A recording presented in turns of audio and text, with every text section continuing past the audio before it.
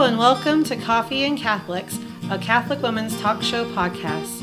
I'm Stacy, one of your hosts, and with me I have... Hi, I'm Alicia. I'm Annie. And I'm Lauren.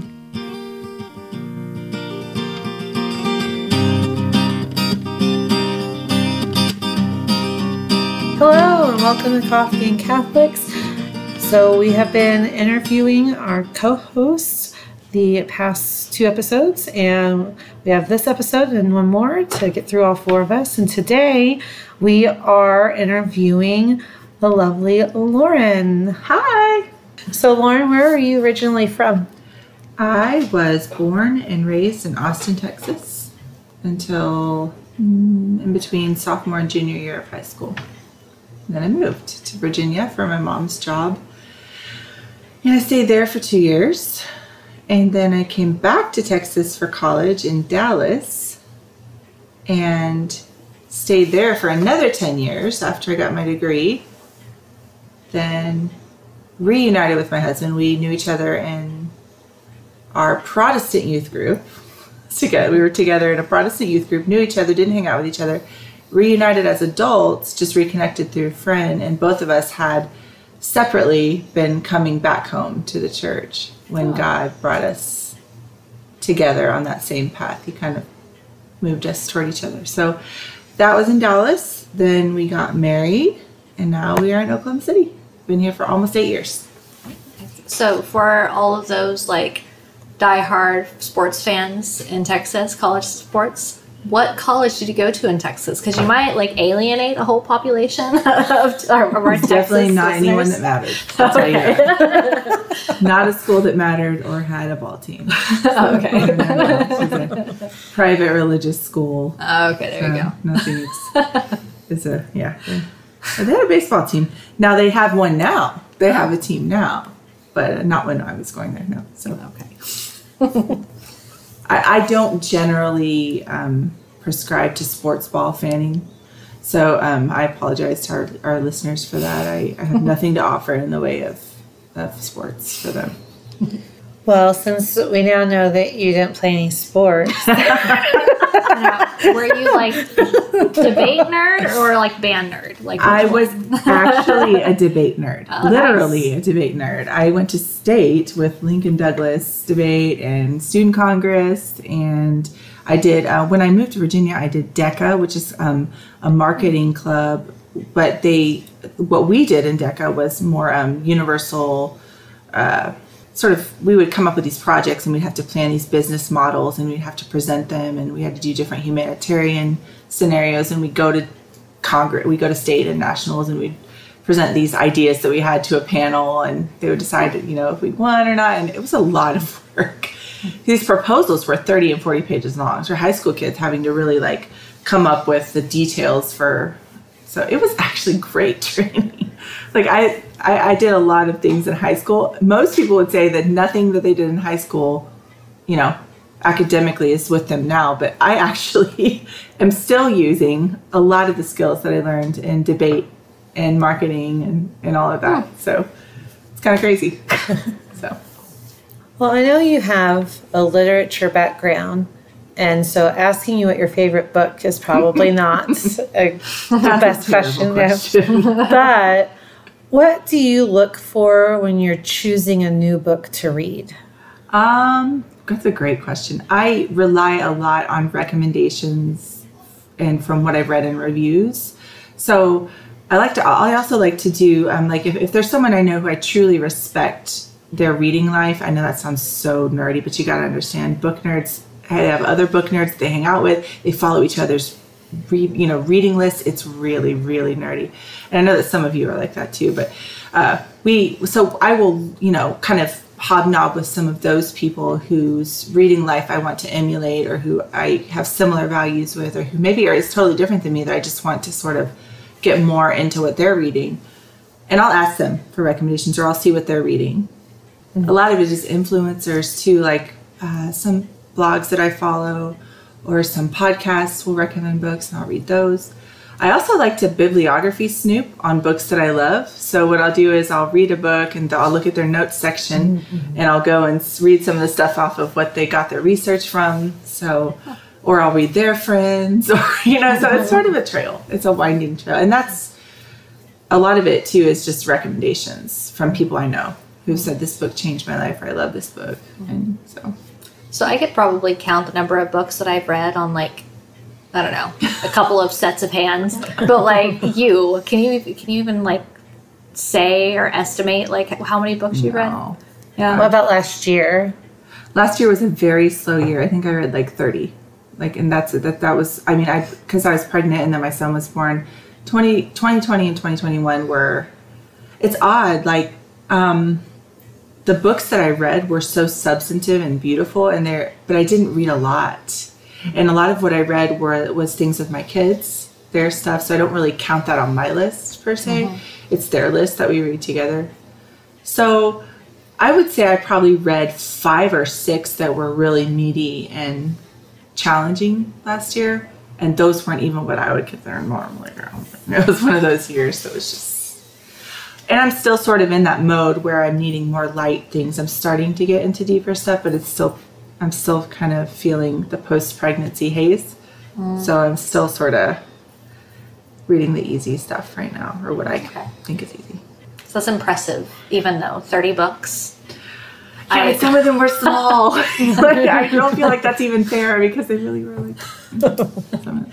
Well, and you've talked about your conversion, and you just also mentioned that you and your husband kind of reconnected when you were coming back home to the church. So when did you come back home to the church? It was a very slow process.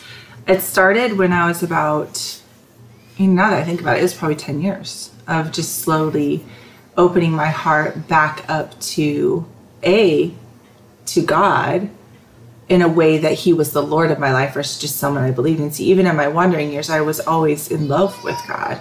I loved and believed in him, wanted his presence with me, but he was not the Lord of my life. My addictions were the Lord of my life, and I was the Lord of my life.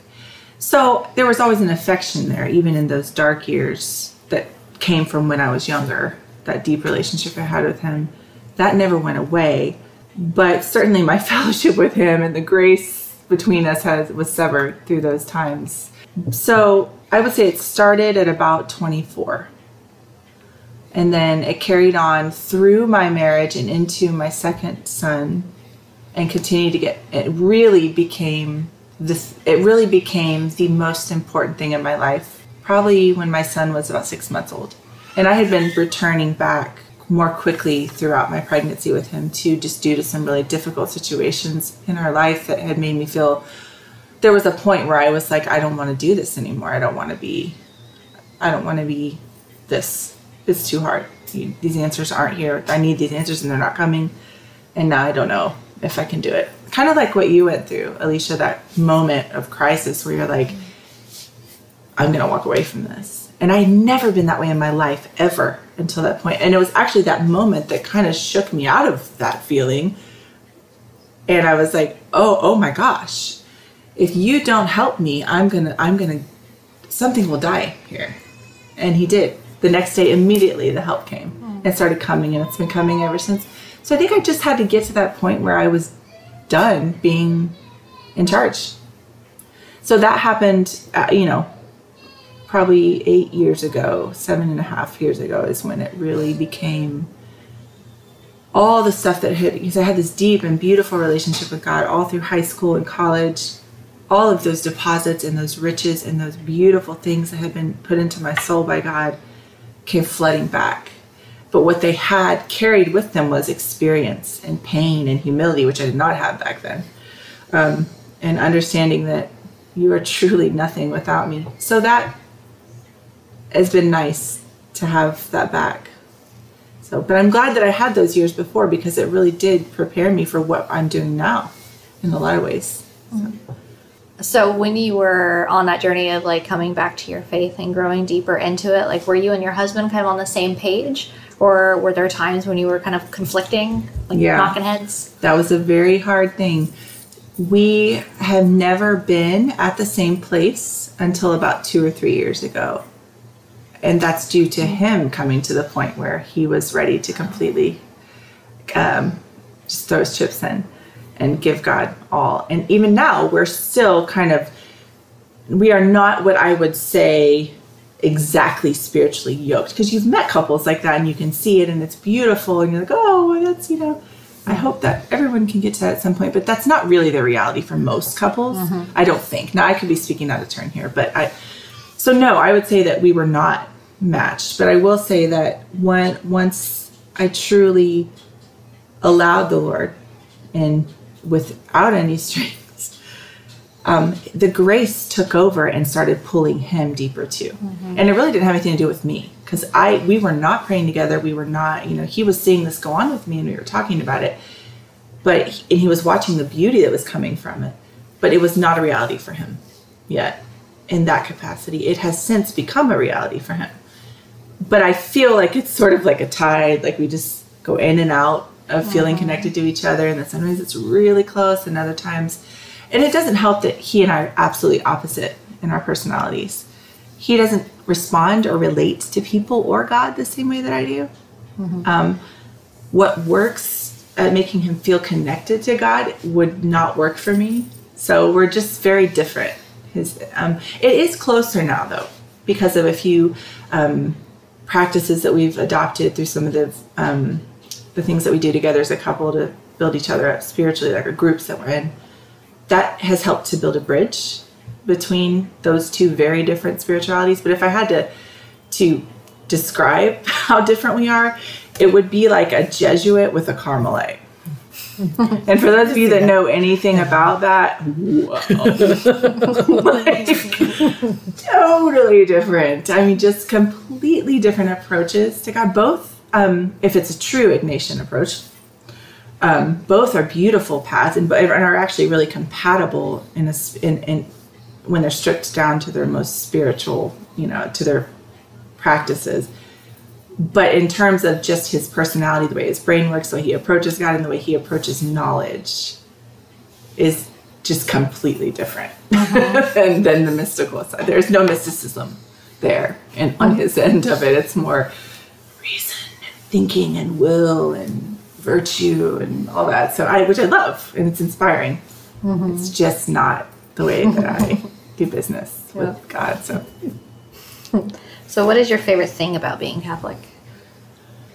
That changes all the time. I would say that my answer for that would be different every year, I think, depending on what God is doing. I think that the community, both of the saints in heaven and the community of believers that we have here, is my favorite thing, because we are always able to reach out to people who understand what we're trying to do in our family, because it's countercultural. It's not the norm, but my Catholic friends understand that, and they're trying to do the same thing too. We don't always do it the same way, but I think the community, the fact that there is so much spiritual support from heaven in the form of the saints is one of my favorite things. I don't really know, had it not been for Saint Therese, if I would have, in her intercession, if I would have responded to God the way that I did. And I know that there is someone, or many someones in heaven, who are interceding for me. I feel their intercession. I think I know who they are. These are people that have passed on since, but have made deposits into my life that were very, very fruitful. And then I'm seeing the riches still coming out of those. So I know that they're in heaven and praying for me. I know that because I feel that. So I think there's the connection between heaven and earth. That's my mystical side coming out. But I love that we don't live a common life. And to be Catholic is to live in an enchanted universe. I mean, that is what it is. Everything around us has meaning and life, and it's imbued. And that's cool. I like that. That is cool. So, in your parishes that you've been in, what are some of the roles that you have had, or ministries that you've done? Because I know you also have your own ministries that you do. I love parish ministry. I haven't done it in a while because we've been focusing on we're building up mine and then cranking out a couple more little ones. I taught junior high RE for girls, and I did junior high girls Bible study, and I did high school girls Bible study, and we also I'm trying to think of things before, like right when we were coming back to the church. We did help with RCIA a lot. My husband went through RCIA twice. He was ready after the first one, but he wanted to go through it again so that he could be sort of like a help to the other people there. And he just loved it so much. And so he just willfully went through RCIA again, the whole process before we actually did together a come validation. And there was all these things. I was missing some sacraments and just things like that. So we did this all at once in this big, beautiful ceremony.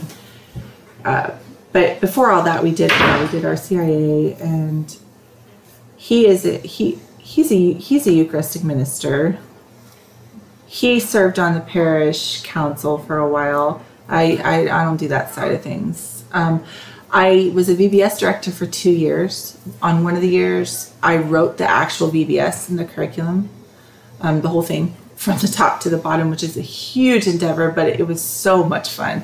I love VBS. That's the thing that I would do every year if I had the emotional and physical energy to do it. It's one of the things that I just absolutely love the most. Yeah, so VBS is kind of my baby, and I love writing curriculum. So to be in charge of VBS, which is basically just a week-long curriculum blast, is just so fun. So I love it. And then you travel as a speaker. I do. Do you mind talking about your ministry that you have? I have a ministry called Gathering Manna. It's a teaching ministry. There's a podcast. We have e-courses. Most of them are geared toward motherhood. The thing we do the most work with is the Merciful Mama retreats and the Merciful Mama course. And this is a course that was developed out of our own experience. I say our because my husband and I are pretty much a team on this ministry. I do most of the teaching and training. He's on the back end with the technical and management side. But he was so much a part of the development of that course that I really give him a lot of credit to. But I did write it. And basically what it came from was me having to find a new way of relating to God. When my kids came, there was no long hours of journaling and sitting before the Blessed Sacrament. There was no scripture reading for well into the evening, which is what I could do that. Like, just really, if you were able to leave me alone for 6 hours, that's what I would do, is read and, journal. There was none of that when children came. And so I found my relationship with God floundering, and that was part of my desperation and why I became so close with the saints, because I had no other way to connect with him anymore. I didn't know how to do that. So through Carmelite spirituality, I began to discover a way to connect with God while I was doing other things. And then this big door opened up, and I started learning about the interior life, and I started studying and reading as much as I could about it and taking classes. And out of all of that experience came this cheat sheet that I developed for how to parent in a merciful way, how to parent like God parents us. And that's where the course came from. And so we talk a lot about what does it mean to be a merciful parent, but I also have other resources. We have Bible studies, general spirituality stuff inside the podcast. We haven't done any new episodes of that in a long time, but we're looking to revamp that this year. We've just connected with a marvelous producer. So I'm pointing at Stacy over here, who I think is going to help us on the production side, which is going to make content building a lot easier, because I hate productions work and I did all my own production work. so it will be fun to have someone else manage all the and all of that stuff that I'm not good at. So, I'm good. I just, I don't like that part of it. I like the teaching part. So that's our ministry. That's what we do. And for anybody who's like, your interest is kind of piqued, but you're thinking like, I'm not going to look into that or something. I went to one of her, it was called Merciful Mama, the Merciful Mama retreat. And it was really a door in to learning just what you're talking about, making your daily work prayer. Mm-hmm. And so it's fantastic. Thank you. It really just came out of my own desperation. Like, truly, it was it was what God had taught me, and I just figured out a way to write it in a course. Mm-hmm. It's everything I just learned, like, from my notes. Mm-hmm. So I knew that it would help because it helped me, and so I just wanted to share it. So. Well, and you were just talking about how when you're a mom, you're looking for another way to connect, and that's when you really got started looking into the saints and things, who is the first saint that kind of latched on? Therese. So. Loudly and obnoxiously she did, as she will, as those who love Therese know that she is like that. She is extravagant and obvious when she intercedes. She jumped out. I started seeing, it was literally the day after I had that turning point in my life where I was like, I'm going to leave my faith because I can no longer do this. It's too dark here. I'm too alone here. I feel like I'm reaching out in the dark and I don't know how to get to you anymore. If you don't help me, I can't continue. Intellectually, I just can't. And the next day, she's like, hello! Therese books everywhere. Therese this, Therese that. Everything I heard, it was Therese. It's just... And then I read this I remember when it really started was I went to a parish, and they, how they have those kiosks with all the booklets and all that stuff. Mm-hmm. There was a little booklet. There was a summation of Vernon Johnson's bigger work about St. Therese, and we can link that. It's beautiful, great resource to read about her if you love her. But it was this tiny booklet that was sort of taken out of that started talking about the Little Way, which I'd never heard of before. Being a revert, I missed all the catechesis of that, so I was still learning how to be an adult Catholic at this point. And I'm reading this booklet, and I'm like, this is exactly what I need. This is what I've been looking for. I didn't know this existed. And this whole world opened up, namely the world of heaven. And I realized that God did indeed want to continue to pursue me the way he had before, just in a different way. And it was her. I tried to I started small. Like I read that booklet, and here I am, this sort of noob convert, making notes about how I could, how could I give up my irritation, just trying to figure out a way to make my day better and not so irritating. I knew that God wanted me to have more joy than I was having. I knew that this was not the experience he was wanting for me. So I started applying it. Like I started trying to make my life follow her way. And it worked. And all this joy started flooding in. Joy that I hadn't felt in 15 years. Not happiness, joy. And I knew that I was onto something. And that was the beginning. And then after that, of course, the Carmelites. John of the Cross has always been there in the background, in his quiet way. And so I started to really study him more. Teresa of Avila, the practice of the presence of God was another really easy and big window open to make me realize that this is a practical faith and that God wants to meet me in the little things in my day, which was all I had. The little things. All I had were these little moments to become a saint. I didn't have big tragedies. I didn't have anything. I didn't have big things I had to give up. I had to give up wanting to yell at my kids. That was my way. Changing a diaper cheerfully. That was my way in. I had nothing else to give God with that. And Therese's little way says that's what you give him. Like it's all that little stuff. It's the comments you bite back. It's the denying yourself something you want just because that's what leads you closer to God. It makes space for him. And so that was all I had, and she met me where I was at, and that was cool. Mm-hmm. So I felt like I was back in the game. Yeah. I'm so glad that you had that grace to respond positively to her. You asked for that, and you were at your wit's end. You were at that cliff. Yeah. And the next day, you saw that, and rather than being like, ugh, you accepted that grace, and that's beautiful. And I think that, it's just beautiful because, it speaks to the humility of God, that he's willing to let somebody else kind of take the front, right. So that he stays kind of in the back or whatever, so that they can lead you back to him. And so, it's kind of when you threaten to break up with someone, but you really hope that they'll say, oh, please don't leave. That's how it was. Mm-hmm. I was ready to break up with God. Because I was so hurt and so in pain and so sad. And nothing in my life, everything that I thought he was promising me, he wasn't giving it to me. It wasn't coming. None of it. And I was alone and sad, and I made all these changes in my life based on him promising me he was going to do these things, and they weren't coming. And so I was like, that's it.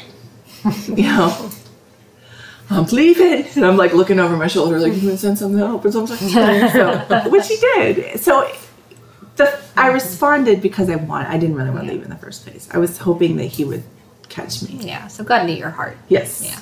And he sent someone, and at first I didn't realize that what was going on. I didn't realize that because as you become a seasoned Catholic, you start to understand these saints have their same personalities they had on earth, and so they still act the same way.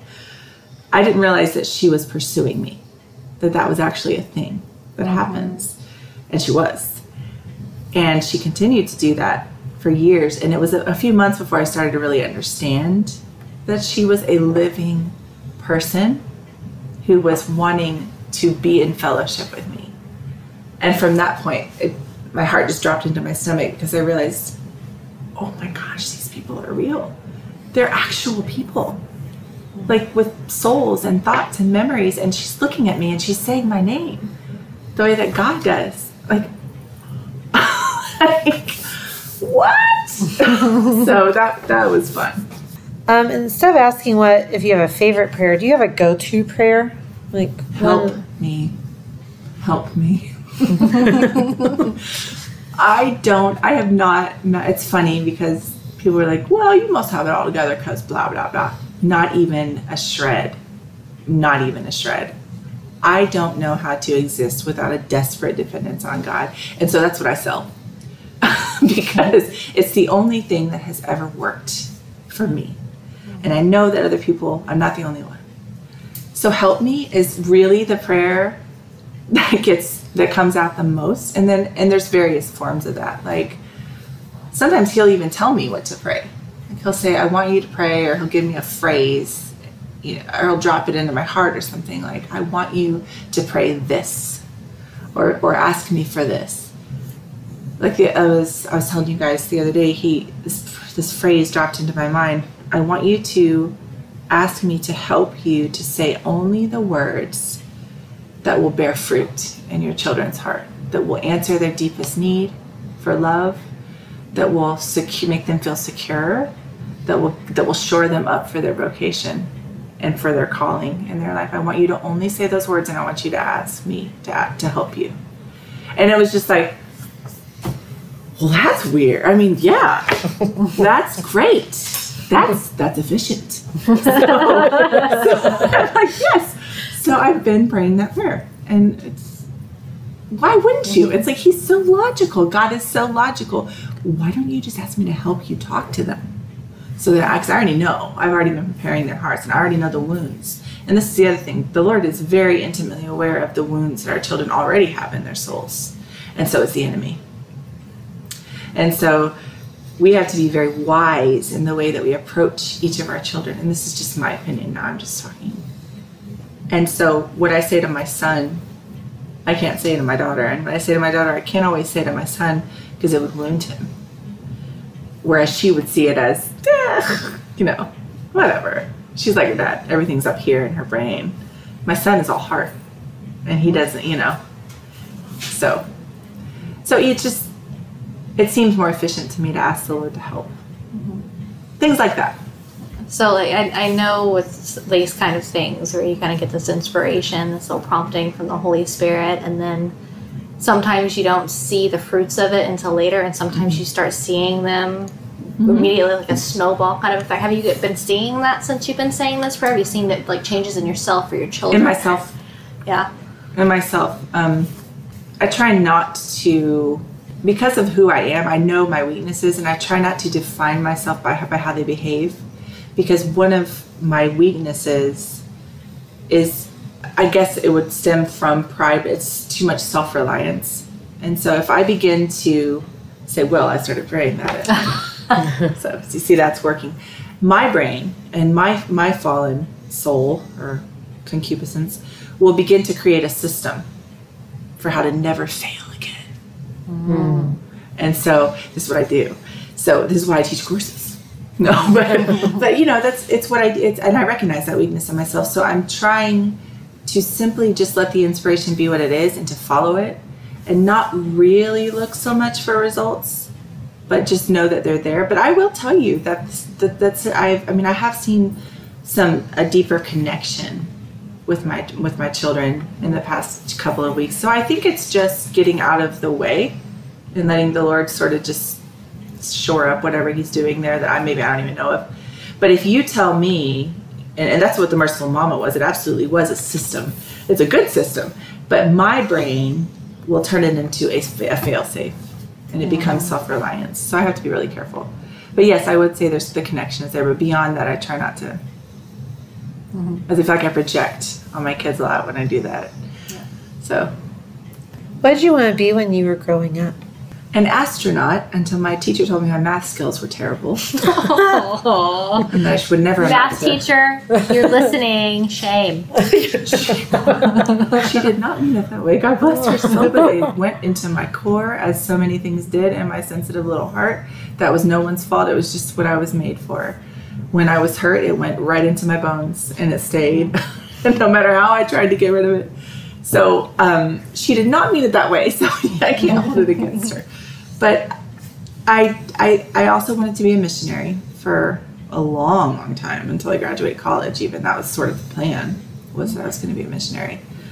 Other than that, a writer and a teacher, and that's pretty much it. That's all I ever really wanted to do. So you basically got your dream. Yeah, I kind of do feel like I'm living my dream, Yeah. to be honest. And I know that sounds so cheesy. It's so cheesy. Even as I'm saying it, I'm like, oh, I'm going to get made fun of so bad. My sister's going to roast me. But I do. Guys, I do feel like I'm living my dream. Like, I do. I don't think that God ever wastes passion. I don't, and this is what I want to say to anyone who needs to hear this. You care about the things that you care about for a reason. You're passionate about the things that you're passionate about for a reason. Don't blow that off. And your discernment, it's for something. God doesn't waste that. That isn't planted for no reason. It always will bear fruit in his garden. I wasted my passions. I wasted a lot of dreams and a lot of passion on things I shouldn't have. But he doesn't. And I feel like that's what he's doing. He is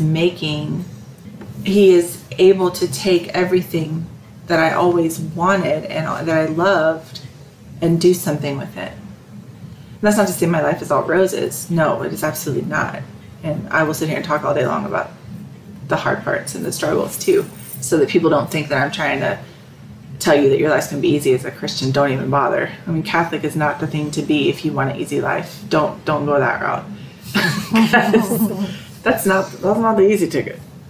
But I do feel like I'm kind of doing exactly what I wanted to do my whole life. Yeah. Beautiful. If you could travel anywhere in the world, where would you go? Oh boy, that's another really bad question.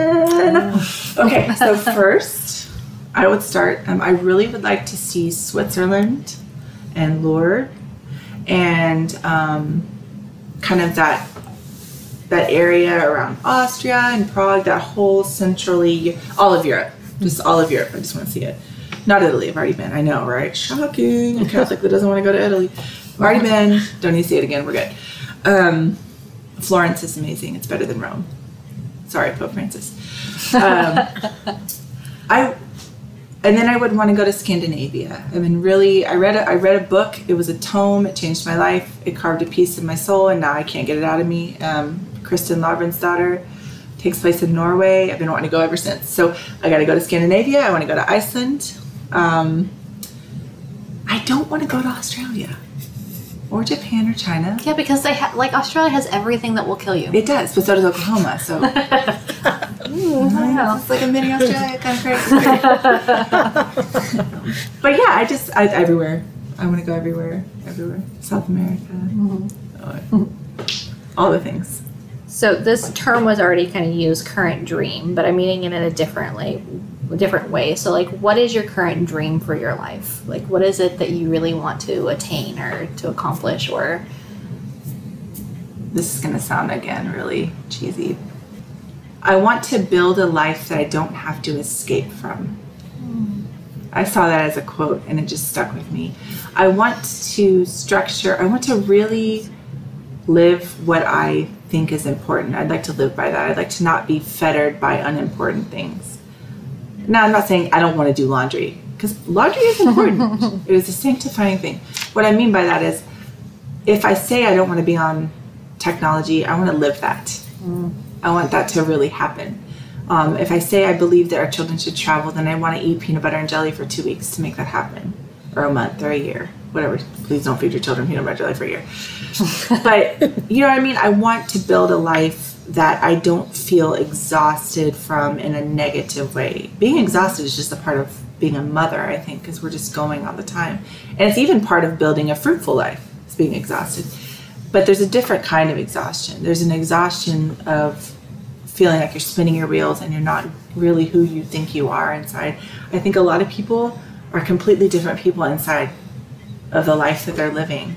What's that quote about men live quiet lives of quiet desperation? Most men live lives of quiet desperation. I don't want that, unless it's desperation for God. But I don't want to live a life that is different than what's inside of me. I want to make my insides match my outsides, no matter what. So it sounds like you want to let go of vice and hold on to and live out virtue. Yes. Oh, yes. That would be part of it. Yeah, I think that would just. Yeah, I really would like to just be the exact same person on the inside as I am on the outside. If that makes sense. Mm-hmm. Well, thank you, Lauren, for letting us grill you today. You're welcome. Ask you questions and letting us know a little bit more about you. And join us again in 2 weeks when it's my turn. Yay! I'll be interviewing her, me and Alicia. Thank you.